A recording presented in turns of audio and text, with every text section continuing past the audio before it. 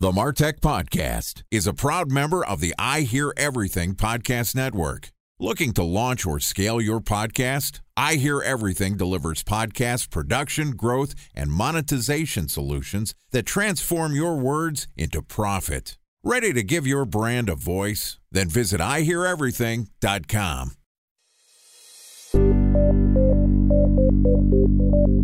From advertising to software as a service to data. Across all of our programs and clients, we've seen a 55 to 65% open rate. Getting brands authentically integrated into content performs better than TV advertising. Typical lifespan of an article is about 24 to 36 hours. If we're reaching out to the right person with the right message and a clear call to action, then it's just a matter of timing. Welcome to the Martech Podcast, a Ben J. Schaap LLC production. In this podcast, you'll hear the stories of world-class marketers that use technology to drive business results and achieve career success. We'll unearth the real-world experiences of some of the brightest minds in the marketing and technology space so you can learn the tools, tips, and tricks they've learned along the way. Now here's the host of the Martech Podcast, Benjamin Shapiro. Welcome to New Media Week on the Martech Podcast. Today we're going to talk about the strategies, tactics, and technologies you need to think about when launching a media business. Joining us today is Colin Kinsella, who is an advisor to the Essentials newsletters, which are a series of industry newsletters that use AI to identify the most influential thinkers on social media to find content that cuts through the noise and delivers the media that trusted thought leaders and experts are reading. Yesterday, Colin and I talked about his career as a marketing media maven, how he went from being an advertising executive to the head of a media brand, and now he's consulting for other new media brands. And today we're going to talk about some of the things that he's seen and changes in the media landscape. All right, here's the second installment of New Media Week with Colin Kinsella from Essentials Newsletters. Colin, welcome back to the Martech Podcast. Thank you. Nice to be here. Excited to have you back. I want to continue our conversation. Yesterday, we talked about your experience becoming an executive in really high-profile, large advertising agencies. Eventually, you made the transition to be a media man, not only helping brands figure out their strategy, but also focusing on where the placements are. Over that time, you've been around, seen some things. The media landscape has changed a lot. Let's start off early in your career. When you think about what media was and what some of the hot, most effective marketing placements were, what did it look like when you were earlier in your career? Media was relatively straightforward. It was TV, it was radio, it was print, and it was out of home. So you have the four big channels. Did you see a big difference in terms of what one was for or what was impactful for a specific type of brand? So in the early days of my career, TV was kind of everything. Whatever you did in TV permeated through the other mediums, whether it was out of home, print, whatever it was, TV was like the centerpiece of every single campaign. And then from there, you would have offshoots. I think of, the four channels that you mentioned, sort of the pre-internet era: television, radio, out of home, specifically billboards and newspapers. Maybe with the exception of print and newspapers, but I think that the vast majority of I would consider today to be awareness drivers. You want to cover a large market with a big idea, but it's very hard to do direct response, specifically with billboards. I don't know how you're doing billboards pre-internet without some sort of tracking mechanism. So talk to me about what you were thinking back in the day pre-internet when it comes to driving a direct response campaign, or is everything just awareness? Everything was predominantly awareness because it was such a broad scope. And the only kind of differentiation was usually around a DMA or a particular marketing area. And the four horsemen, TV, out of home, newspaper, etc., you would just harness those four together. And it really wasn't until maybe 1996, maybe 1995, when Google came to the marketplace, what a huge difference it all started becoming, and maybe even Yahoo at the time. And the whole notion of what was going to happen in digital. How do you create a digital brand? How do you market digital brands? Do digital brands even need to be marketed? Google didn't do a lot of advertising. Yahoo didn't do a lot of advertising at the time. So the whole shift really started moving. And then agencies needed to figure out how to create advertising for these new digital mediums. So before the internet era, when you're thinking of media, you're talking about TV, print, billboards, radio. To me, it sounds like there is someone who's creating the content and you're buying advertising that's placed in it. Or not really, because as an ad agency, you're creating the content. So give me an example of creating the content. You're not creating a TV show as an ad agency, are you? Not a TV show, but you're creating a Levi's jeans ads. And they have an incredible storyline, and they've got richness and depth. And if there's another company trying to go against them, say the Gap, you can see big differences between who's going to buy Levi's and who's going to buy the Gap. And so understanding which target you're going after and what media you think that target is going to absorb more quickly or more in alignment with that brand, all of a sudden you start to make a much tighter connection with that person. So the pre-internet era media and the integration of media is really an advertising play. Eventually you get into the digital age. Now you mentioned Google and Yahoo already, but it seems like a big portion of media is actually starting to create your own media, or at least your own web assets. As the rise of the internet happens, how does the definition of media change? It got broader, for sure. There were more opportunities for you to put an advertisement in front of somebody. So instead of just having these four main vehicles, you now had another vehicle, digital, but it was massive. And it could be incredibly focused, and it could also be incredibly broad. And that was kind of a rare 1-2 punch. Yeah, it's kind of the classic problem that we have right now. The internet's so big. And even from the early days, it felt like you could reach anyone, which is a great way to spend a lot of money. Maybe not necessarily a great way to efficiently spend, something that hopefully we've got better at. In the early days, you're getting brands to build their own websites. They're also marketing themselves on what used to be called portals, but you had the AOL, Yahoo, Google came along, pre-social media. What were the effective digital channels, and when did you start making the shift from relying on television, radio, print, and out of home to digital? It happened relatively quickly because for Yahoo, especially in the early days, Google, there was no kind of advertising play with Google, but with Yahoo, they went to advertising much quicker, and it was like a rocket ship. People were starting to really immerse themselves in digital channels. There weren't a ton, but there were a significant number. But you had big ones like AOL, Google, et cetera, that had the dominant share. Yeah, I remember the walled garden scenario working at eBay, kind of the beginning of the social media era. But a lot of what a company like eBay, who was a big media buyer, was focused on was not only how do we have the advertising plays in the Yahoos and AOLs of the world, but it was also about fixed placements. It was also how do we integrate some of our digital assets into their platform, because Yahoo would only show you information from Yahoo. They weren't necessarily linking you off to other sites. You'd have to be signed on to AOL and get all of your content from AOL. So you have not only the media landscape being buying advertising in these companies, but also figuring out what your placement would be in their walled garden portal. So eventually we get into the next generation of media, which is the rise of really user-generated content and social media. Talk to me about what you think the tipping point was moving beyond that Web 1.0 walled garden portal environment into the broader landscape that we've been faced with more recently. I think the $1 billion that Mark Zuckerberg used to buy Instagram, that was the big aha moment. They just dropped $1 billion on something that nobody really knew much about, but they saw the potential in that. I think everything shifted very quickly.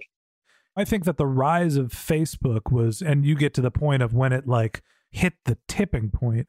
But to me, Facebook and its predecessor, MySpace, and obviously there was Friendster, but really the rise of social media changed the media environment, where it went from the media was who was writing the articles for Yahoo or for AOL or for ESPN, and then everyone became a publisher. They were maybe creating YouTube videos, but likely creating their own pages, creating their own feeds. Maybe you get into WordPress where people are creating their own websites. But we went from this sort of dynamic shift of journalists and content producers were the media to everyone is the media.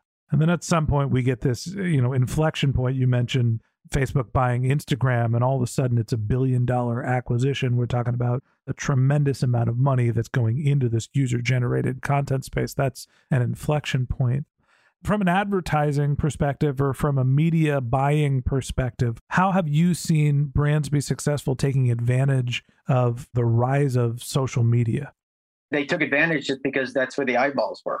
And it was kind of relatively straightforward in the sense that maybe the biggest issue that was going to happen is that brands don't want to get close to controversial issues. And social media was a little bit of a Wild West. So trying to find ways to advertise around content that could be or not could be appropriate was a very, I think maybe like a 5 to 10 year delta for the internet to get that right. Time for a 1-minute break to hear from our presenting sponsor, Mutinex. In 1919, John Wanamaker said, "Half the money I spend on advertising is wasted. I just don't know which half." Well, the advertising landscape has changed since then, and instead of reaching your audience on 2 channels, you're probably reaching them on 20. Turns out John didn't know how easy he had it. But that doesn't mean that you should give up on striving towards marketing effectiveness.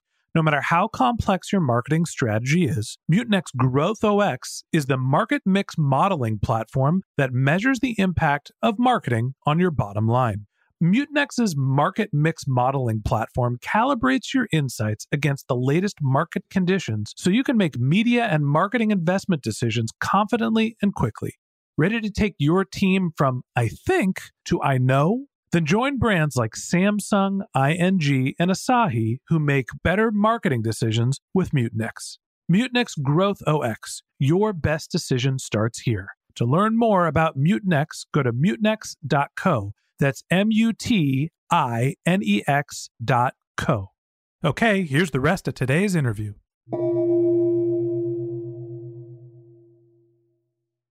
A special thanks to our presenting sponsor, Mutinex. Ready to take your team from I think to I know?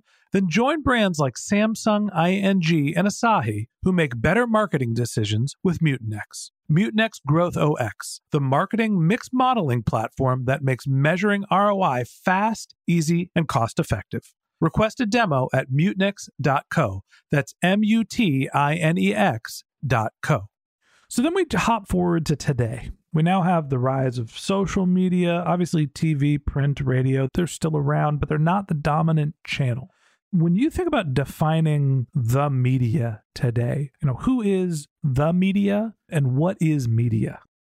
That's a very easy and yet quite deep question. It's a tough one. I think what is media is relatively the same, and that is that it is anywhere in which somebody has created something to inform you of something that you then can make a decision about. And how they find you is now all new and different. Where you go and how the industry can follow you around is all new and different.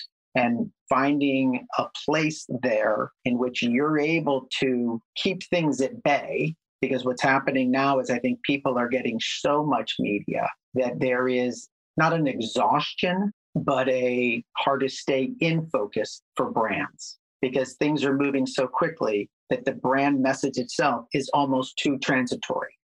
So that's interesting. From a media buyer's perspective, there's the rise of not only more channels of media, all of the digital channels, but media is more pervasive in our life. So essentially what I'm hearing is, in marketing speak, the total number of impressions, whether it be advertising, explicit advertising, or just media mentions that somebody is seeing, the total number of impressions has increased exponentially. A phenomenal rise in the amount of media that we're actually consuming. And so as a result, the marketers need to, I guess, be a little bit more specific or more targeted with their message.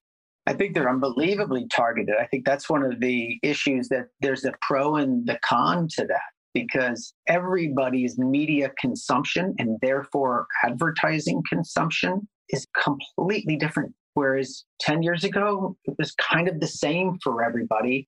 And 20 years, even more so. And 50 years ago, you only got 3 things. But it really has shifted to the point where when you're doing a campaign or you're doing media to talk to a target market, you can get unbelievably finite, doesn't do you much good from a growth perspective, or you can go very broad, which also doesn't help you very much because you're wasting a lot of money. And so media's job now is to find that absolute exact connection and code to figure out how to address your target. Yeah, to me, the challenges of media are different. You used to think of an impulse buy. It was a candy bar when you're going through the grocery store, right? There was no impulse purchase because there was so much required and we didn't have the ability to buy things through our phones constantly, and there was no Amazon and 2-day delivery. And right, the whole notion of commerce has changed over the last 25 years, where now we're not only faced with more products are available, we're constantly being hit with advertising. So we have the ability to constantly be in consumption mode. And so that changes the dynamic for advertisers, for media buyers, because not only do they have to build awareness, there used to be much less competition for your awareness. You'd have to buy a TV ad. And so you were looking at Levi's or Gap or Wrangler. And those were the brands that you were aware of because those were the brands that could afford television ads. Right, but you also had Frosted Flakes and everything in the grocery store. Absolutely. There was other brands where you're trying to drive awareness. So when someone is actually in a purchase opportunity, they recall your brand and they choose it over other ones. Now today, I get an ad for, Magic Cereal, Magic Spoon, all of the time. Get cereal delivered to your door, click here. Think about jeans. I don't even know where to go buy jeans. I was actually having this conversation with my wife who works in strategy for Old Navy. Name a men's retail experience. She's like, Bonobos. I'm like, yeah, you can't buy clothes at Bonobos. You go into the store and then you order them online. Yeah. There are very few men's specialty retailers anymore. Nobody has clothes for men that you can go into the store and buy them in person if it's not a boutique. The whole commerce experience has changed. And so we're so overwhelmed with media that not only do you have to build awareness, then you have to build credibility, and then you have to focus with direct response. And a lot of that we're using digital as the workhorse, and we've sort of moved away for the most part from the previous channels that you were talking about, which is your television, radio, print, and out of home. Right. And I think there's a separation, a line in there somewhere that's age related. That above the age of 60, there's this, and below 60 to 30, there's this, and then under 30, it's completely different as well. So people are consuming media in different ways and in different depths. Different volumes of media are being consumed, different channels of media are being consumed at different ages, and there's also different delivery mechanisms. And it's one of the big things that I want to talk to you. You are you're an advisor for a company that's doing AI-driven newsletters, the Essentials newsletters. And that's one of the big things that is changing as well. It's not just sort of the passive consumption of media. Now consumers are asking for media to be pushed towards them. And that's what we're going to cover in tomorrow's episode. So that wraps up this episode of the MarTech Podcast. Thanks for listening to my conversation with Colin Kinsella, advisor to Essentials Newsletters. If you'd like to hear more of Colin and Essentials Newsletters tips to succeeding in the new media landscape, we're going to publish an episode every day this week. So hit the subscribe button in your podcast app and check back with us tomorrow morning when we talk about why Big Social is focused on newsletters. If you can't wait until our next episode and you'd like to get in touch with Colin, you can find a link to his LinkedIn profile in our show notes. You can contact him on Twitter. His handle is Colin Kinsella, ColinKinsella, or you could visit his company's website, which is essentials.news. Just one more link in our show notes I'd like to tell you about. If you didn't have a chance to take notes while you were listening to this podcast, head over to martechpod.com, where we have summaries of all of our episodes and contact information for our guests. You can also subscribe to our once-a-week newsletter, and you can even send us your topic suggestions or your marketing questions, which we'll answer live on our show. Of course, you can always reach out on social media. Our handle is MarTechPod, MarTechPod, on LinkedIn, Twitter, Instagram, and Facebook, or you can contact me directly. My handle is Ben J. Shap, BenJShap. And if you haven't subscribed yet and you want a daily stream of marketing and technology knowledge in your podcast feed, we're going to publish an episode every day this year. So hit the subscribe button in your podcast app, and we'll be back in your feed tomorrow morning. All right, that's it for today. But until next time, my advice is to just focus on keeping your customers happy.